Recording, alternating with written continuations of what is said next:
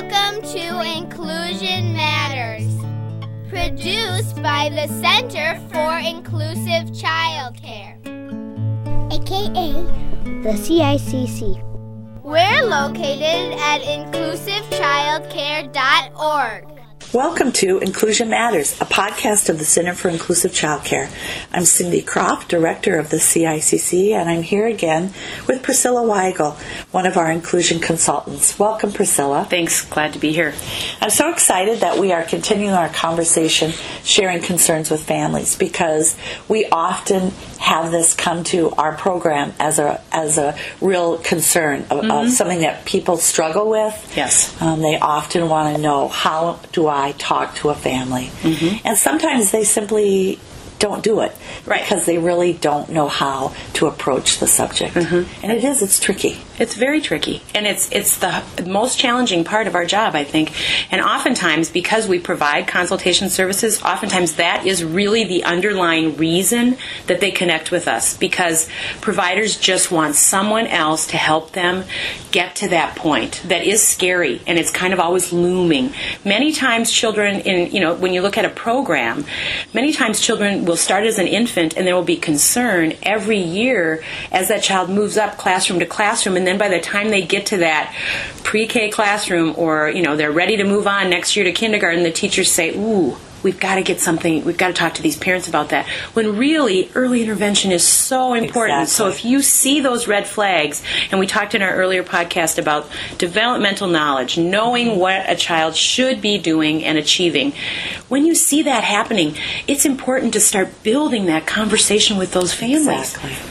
Because really a screening early on could be the thing that helps a child really progress at a rate that they won't progress at if it comes later. Definitely. And if the screening is done and really nothing is indicated at that time, really no harm, no foul. Right.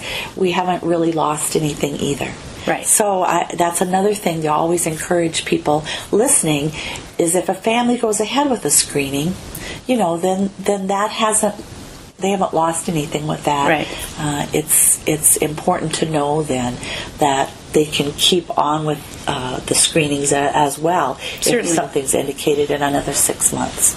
Well, and that's also what another plus is, that it gets the families connected with services.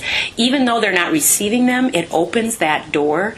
And so going back, perhaps, if there are continued concerns, is not as scary at a later point. Exactly. So that if, let's say, because we collect all this data as a provider, and we've got these great documented notes, and we share these concerns with the family, so we've got that good informal assessment going right there, because what we've done is we've collected that information.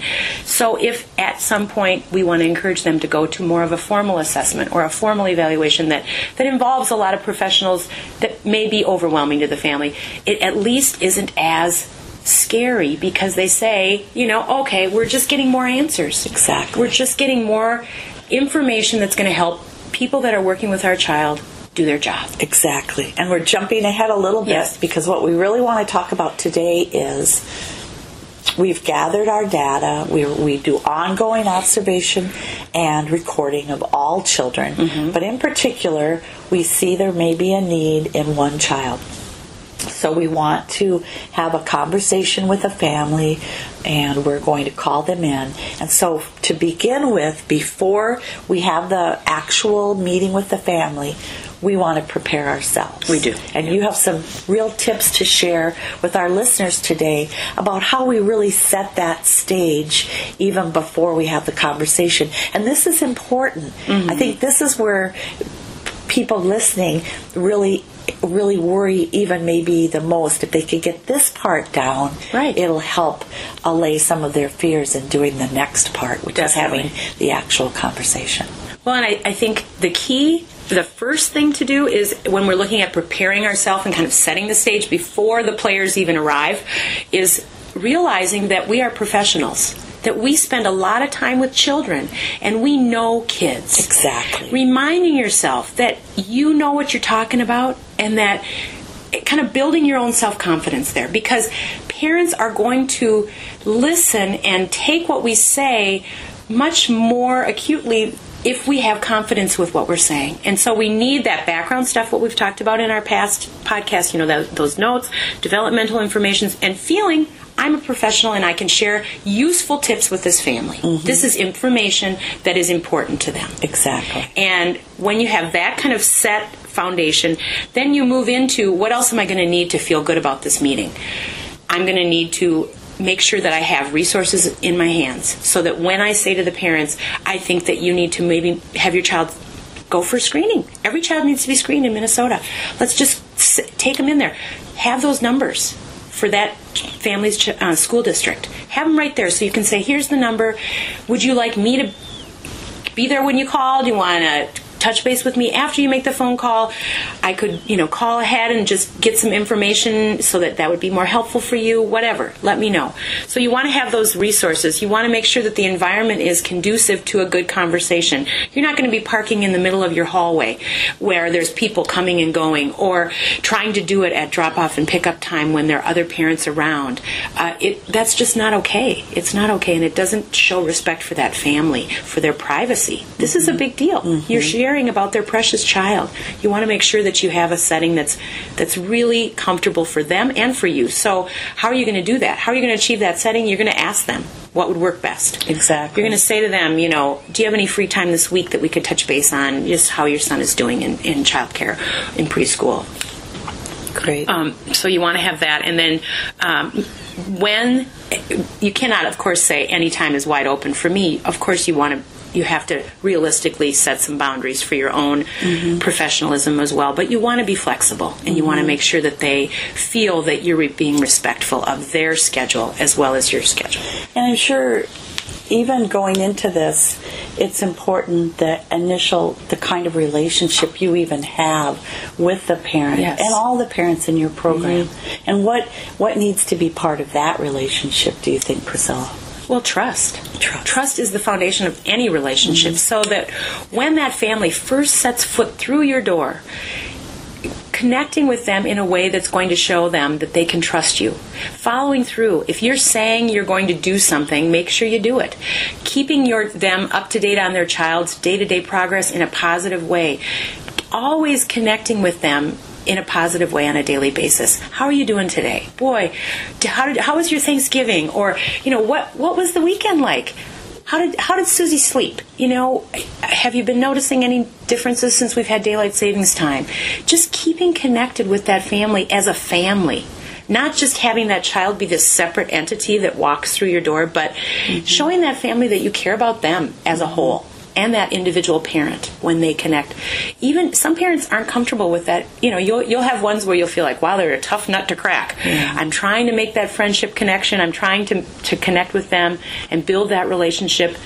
But you know what? That doesn't mean you stop. You still keep coming back every day, letting them know you care about them as a human being, and you care about their child so much that you want their child to have a positive experience. That's good. I think that's really important for people to know that, and have confidence also when they are beginning to think about this conversation. They can know, well, I've built a relationship here, and that really is going to go a long way in having this conversation. Definitely. And the positive sandwich is a trick that, not a trick, that's a negative word kind of when you think about it, but it's just a tool to use in any type of interaction, I think, when you're trying to share information. That bottom part of the sandwich is something positive about that child.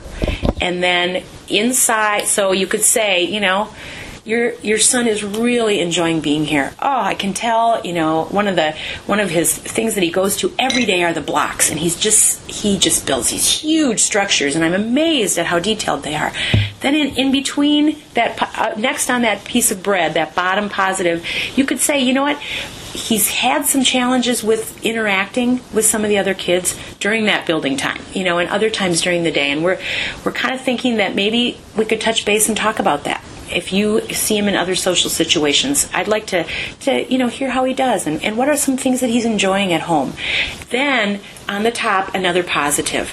We always try to help him by, leaving up those structures if we can, as long as possible, because that seems to be really exciting for him, and he loves to add to them the next day. So when we can do that, we put it on a tray and we set it on the counter, and that's really fun to see where he's going to go with it the next day. And so what you've done is you kind of buffered the challenge with some positive things about their child that says to that family, I really care about your little guy. He's a lot of fun. And I'm not doing this because I don't like him. I'm doing it because I enjoy him and I want him to have more fun at school. I want him to have more fun at preschool, at childcare. I want him to be successful. And that's what I want to send that message to the parents, that I want what you want for your child. When we look at both lists of expectations, they should match up.